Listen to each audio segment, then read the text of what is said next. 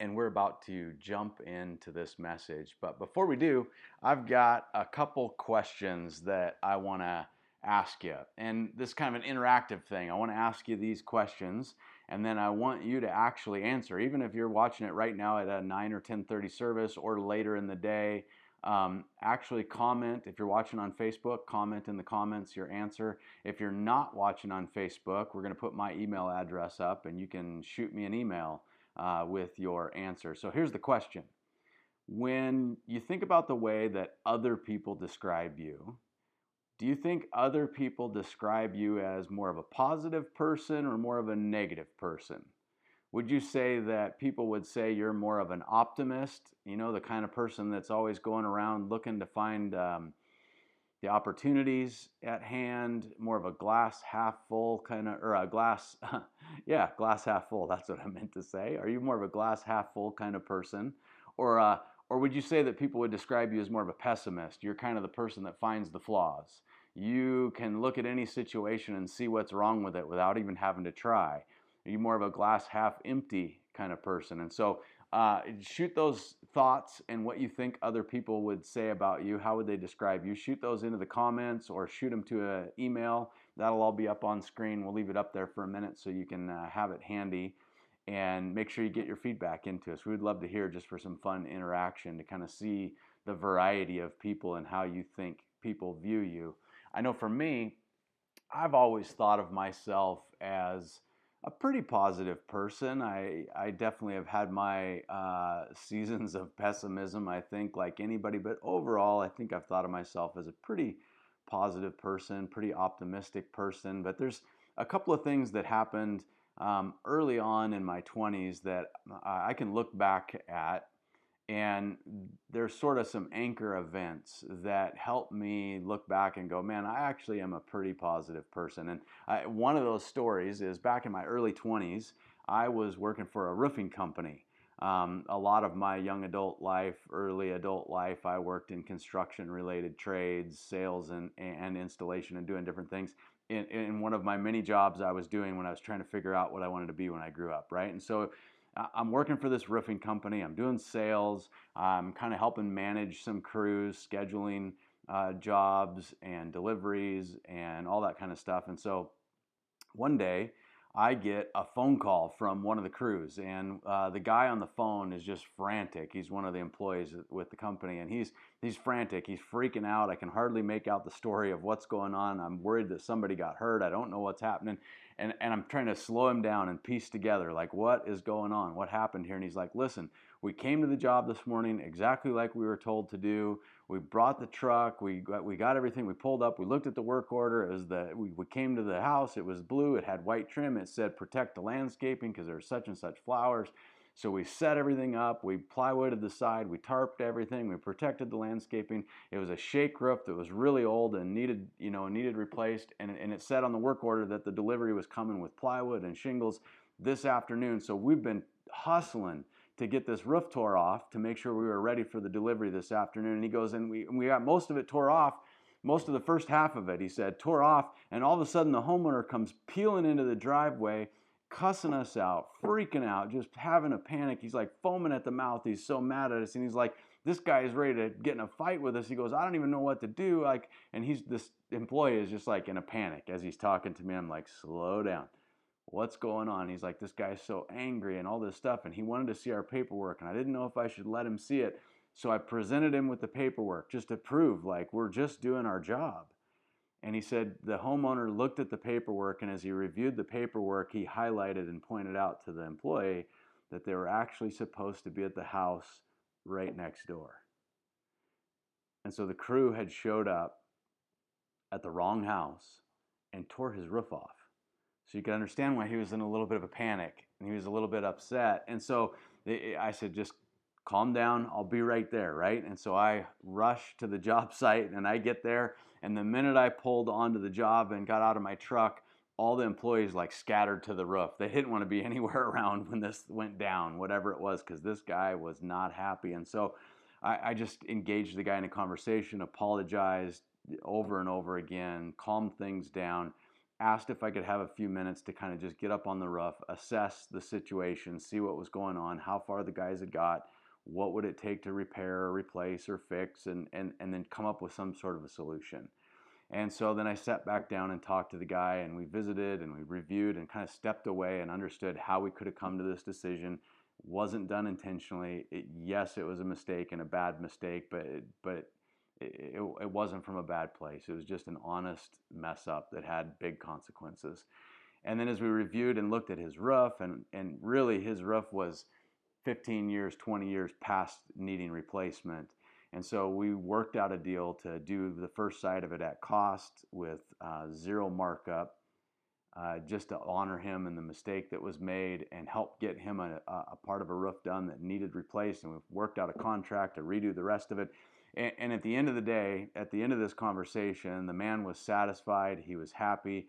He told me thank you, shook my hand, and went back to work. And the employees were like, how in the world did that happen? What did you just say to that guy that allowed that interaction to happen to where he shook your hand and drove away happy? And I was like, well, it's all about your mindset. Like, do you come into a situation like kind of the optimist pessimist deal? Like, do you walk into a situation like seeing what's going to go wrong and automatically assuming everything's going to go badly? Or do you walk into a situation just kind of trying to find the opportunity, trying to find the good? I'm like, more than ever, I came here just praying for an opportunity to make this work out for his benefit, for your guys' benefit, for our company's benefit.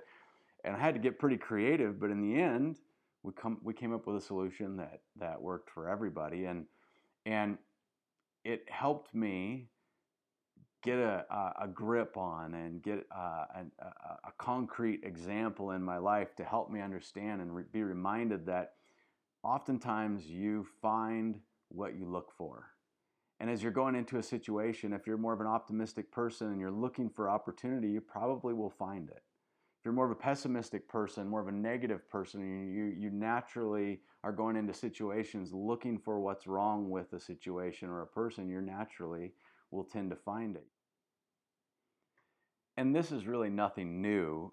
The people that Paul encounters on the island of Malta, which we're going to review here in a minute in Acts chapter 28, but these people that he interacts with on this island, they really viewed life through a specific mindset too, kind of a filter that they saw life through. And at that time, one of the things we've got to understand is most of the world had a polytheistic view. In other words, a perspective of life and the world where there was many different gods, and the gods controlled really essentially everything on earth. There were all these various gods that had control over different things like crops and fertility and health and wealth and you name it, fishing and livelihood and happiness, and there was gods for everything. And so for them, their mindset was really, it was a normal thing for them to look at life in a way that, with an idea that good things happen to people who have pleased the gods, or the gods are happy with. Maybe it was because you've done something to please the god. Maybe it's because you've made the right kind of sacrifice, or kind of earned or bought the kindness of the gods momentarily. And bad things happen to people who have angered the gods and have the gods are mad at them for whatever reason. You haven't done the right thing or behaved the right way. And so you can imagine how that kind of mindset would really affect the way you would think about God and what you might believe about a God that maybe a guy like Paul would talk about. And it would also affect what you would think God thought about you, right? And so here are these people on Malta, and they think this way, and they look out and they see that there's this ship wrecked out on the reef out of the island, and they see these men, kind of floating in on the surf and swimming in. And at this time, it's winter on the Mediterranean, which means it was like in the lower 60s, which for us in the Northwest sounds fantastic.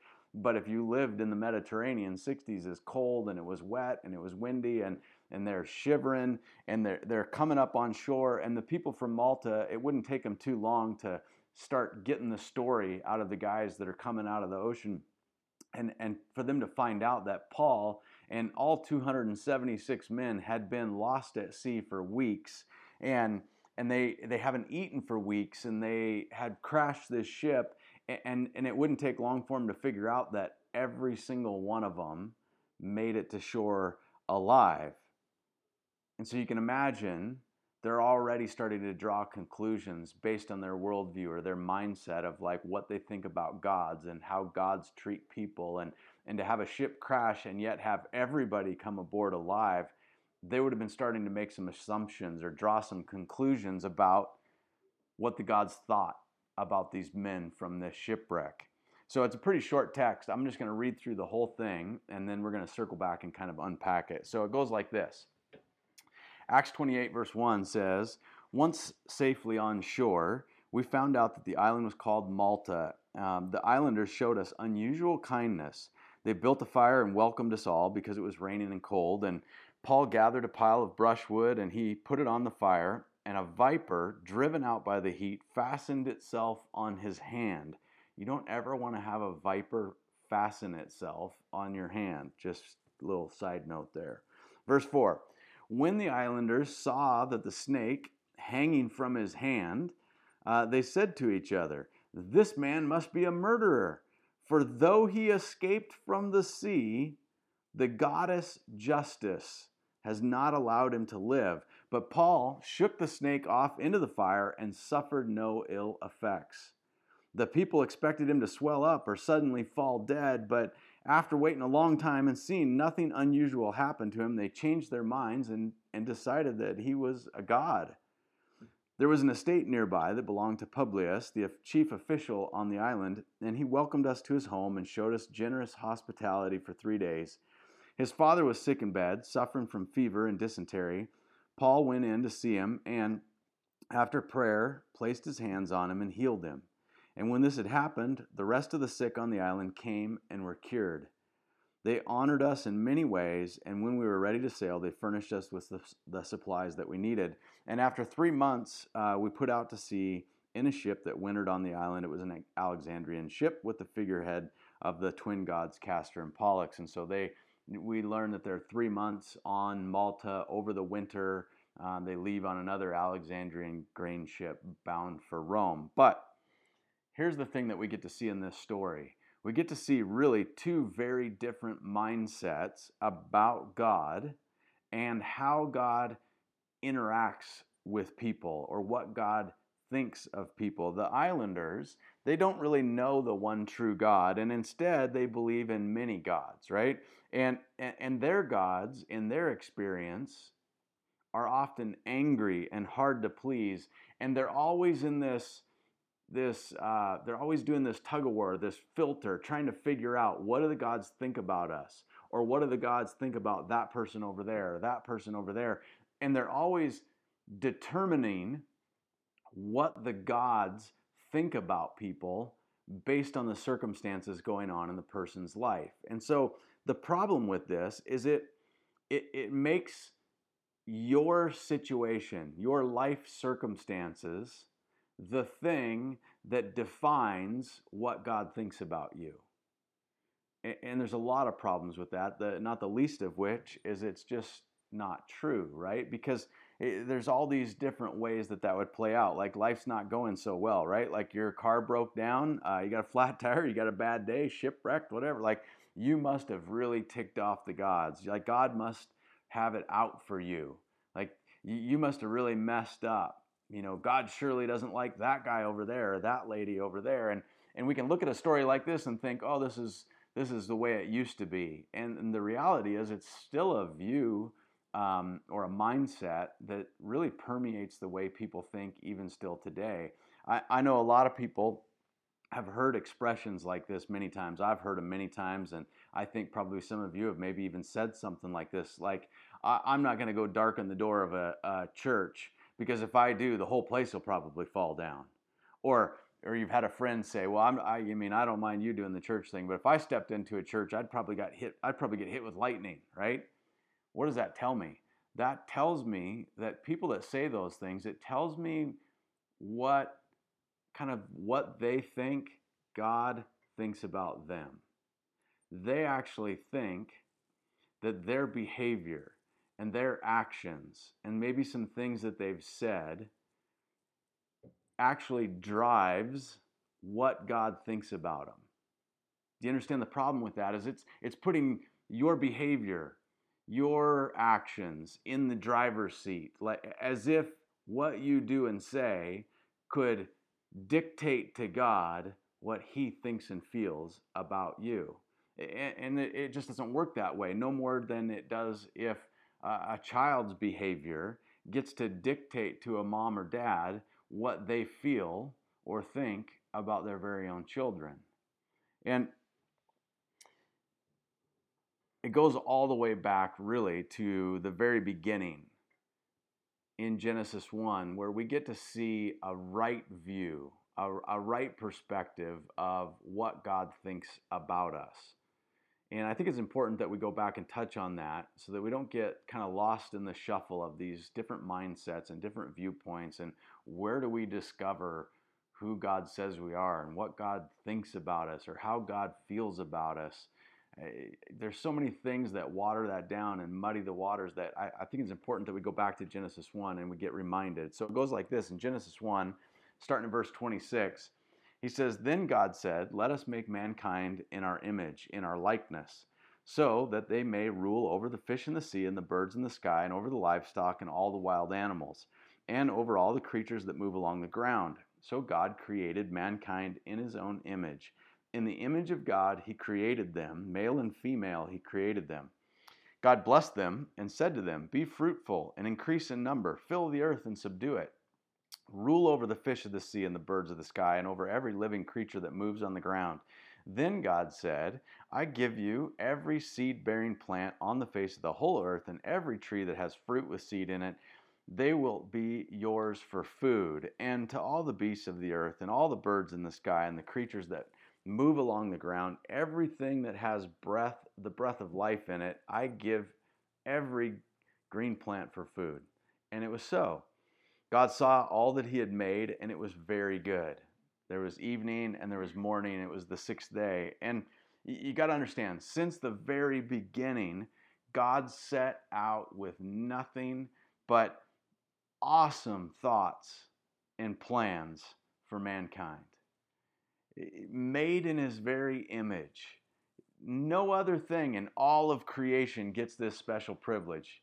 I don't know if you've ever stopped and thought about that.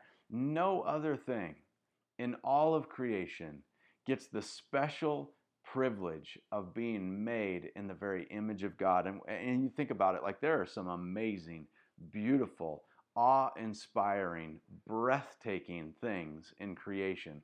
Flowers, microorganisms, giant trees, the most exotic animals and sea creatures. Like I can't believe, like there was a time when I learned about the cuttlefish. If you don't know what a cuttlefish is, watch some YouTube videos. This thing is amazing. It's a fish that's covered with like holographic lighting equipment to change and flash, and it is amazing. And we blow that thing away when it comes to beauty and awe and awesomeness in the image of God.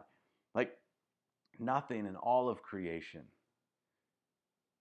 gets the honor of being made in the image of God. And God's good plan goes even way beyond that for us as well. He actually blessed us and said to be fruitful and multiply. Like of all creatures and all creation, we're the only species, mankind, that gets to have God's blessing to procreate, to make more of us, and we get to actually experience what God experienced in that. We get to make little versions of us.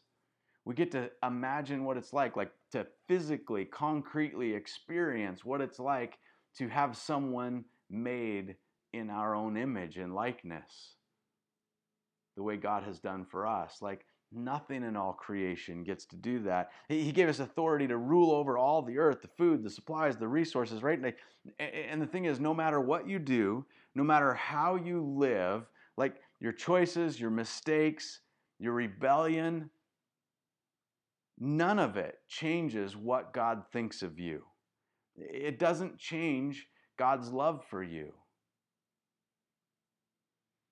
Your behavior and your circumstances don't dictate to God who He thinks you are and what He thinks about you and how He feels for you. And I think Peter gives a statement that's a great reminder for us. In 2 Peter 3:9, it says, "The Lord is not slow in keeping His promise, as some understand slowness. Instead, He's patient with you, not wanting anyone to perish, but everyone to come to repentance." And so the question is, what's the promise, right? Well, the promise to return, to judge the wicked and to save the righteous, the promise of a new earth and a perfect creation. And I know I've heard a lot of people say, I've probably said it myself sarcastically at times, like, this world is so messed up, right? Like, I wish God would just come now. Like, I wish we could just get it over with. Like, how long do we have to wait? Like, can't we just get to this perfect union with God? Like, Calgon, take me away, right? And that's okay if you know God. It's easy for you to say if you know who God is and what God thinks of you and where you're going. But if you're the parent waiting for your kids to come to their senses, to reconcile and get back in a right relationship with you because you know you love them and they're just lost, they're off the path, they've lost their way, like, how long would you wait?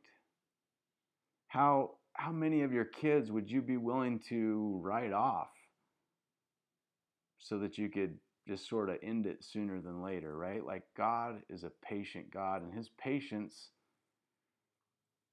is because is born out of a love that none of us, no one ever made in His image, wouldn't get to experience being in a right relationship with Him and really knowing what He thinks of them as sons and daughters.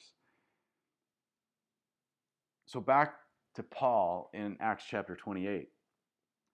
You got to understand, Paul has a very different mindset about who God is, and it shapes the way that he lives, right? It shapes the things that he does and how he handles the situations that he's in all throughout his life. And Paul knows that God is a good God, right? That God's a good God that loves him, and not just him, but that God is a good God who loves all people. Jews, Gentiles, people that have grown up in church, people that didn't grow up in church, different races, different religions, different backgrounds. Like, Paul knows God is a God who loves all people. And so everywhere Paul goes, he can look at the landscape and he starts to see what God sees. He starts to think the way God thinks. And so here he is, he lands on this island. This wasn't the plan. This was not an expected part of the journey. This wasn't the way it was supposed to go to get from point A to point B. And yet here they are, they land on this island, and the people they meet, they're all over the map. I mean, one minute they think that Paul's been judged innocent by a goddess named Justice because he's been a survivor of a shipwreck. And so surely the goddess Justice, because she allowed him to live through a shipwreck, must have judged him innocent. And then the very next minute, they think he must be a murderer because after all that, he got bit by a snake. And then sometime later, not long after that, all of a sudden, because he didn't die because of the snake, now they think that maybe he's a god. And so they're all over the map based on what they think the gods think about him because of his circumstances and his situation. And that's the cool thing, is that Paul doesn't get hung up on this stuff, right? He doesn't get hung up and get sidetracked. He doesn't try to argue worldviews with them. He doesn't try to start an apologetic argument with them. Paul is able instead to see an island full of people the way God sees people. He's able to see that there's a man here who has a sick dad, who's concerned for the health and welfare of a family member whom he loves. And so Paul does what someone with the heart of God does. They look with compassion. He takes time. He listens. He hears. He prays. He lays hands on him. He heals the man. And then that opens up the door for other people to say, hey, we need to be really real with you. Here's what we're worried about. And we know enough about Paul at this point that there is no way he spent 3 months on Malta without preaching the gospel, without talking to people about repentance and what it looked like to turn from their sin and to seek Jesus, to be baptized for the forgiveness of their sins. There is no way. It goes without saying that these people heard the gospel. And they heard it from one of the most heartfelt, passionate, sincere gospel preachers that's ever walked the earth. So as we're finishing up this morning, I kind of want to finish a little bit different. I want to ask you a couple of questions. And so we're going to put the questions up on screen, and we'll leave them up there for a second so you can screenshot them or take a picture or write them down or whatever's convenient for you. But it's just going to be 2 questions. And I want to encourage you or challenge you to take these 2 questions and actually spend some time praying about them, sifting through them, sorting through them, journaling, writing out some thoughts and prayers and answers to these questions. Like, give them some real time and see what God is maybe saying to you or showing you personally. So let me finish with a couple of questions. The first one is this: are you letting God tell you who you are? Or are you telling God who you are? Do you see the nuance there, the difference? Are you actually personally letting God tell you who you are? Or are you personally trying to be the one that tells God who you are? So write that one down and spend some time chewing on that this week and seeing what God shows you and where God shows you and takes you in Scripture, what God reminds you of when it comes to who you are and your identity and what God thinks about you and where that identity comes from. All right? And then the next question, and this is the last one, is more in how you interact with other people, kind of like Paul on the island of Malta, is do you have compassion and patience and love for the people that you encounter? Do you have compassion, patience, and love for the people that you encounter? And spend some time reflecting on that one. Have that on the dash of your car as you go in and out of places where you interact with people. Put it on your computer screen if you're doing a lot of work online or connected with a lot of people through social media stuff. Like, am I being compassionate, patient, and loving with the people that I'm interacting with? Like, do you have a heart and attitude that lines up with the heart and attitude of God like Paul did? Or is that something that you just really never even think about, right? Like, so those are some things to chew on this week that I think maybe God will teach and show and encourage us through this story of a crazy thing happening with a group of men landing on an island thousands of years ago, and the way that the different people reacted differently because of their worldview and mindset. And so with that, I'm going to wrap us up, and we're going to finish with communion. So if you don't have your elements for communion yet, now is your chance to grab them. I'm going to do the same, and then just a minute, we're going to take communion together.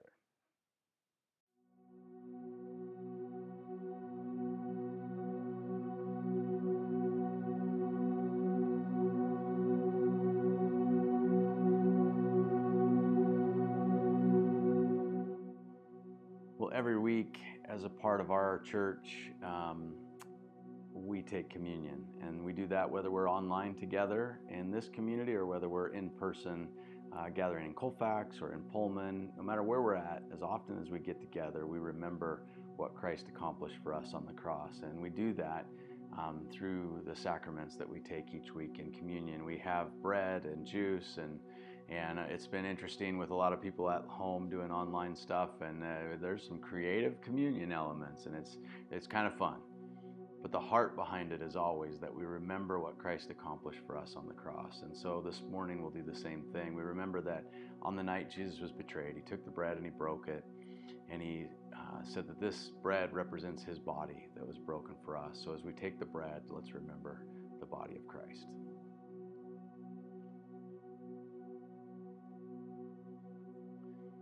And in the same way, after supper, he took the cup, and he said that this cup represents a new covenant, which was sealed with the shedding of his blood. It represents forgiveness of sins for us. And so as we take the cup, let's remember and be grateful that in Christ we can have our sins forgiven as we put our faith and trust in him. So let's take the cup.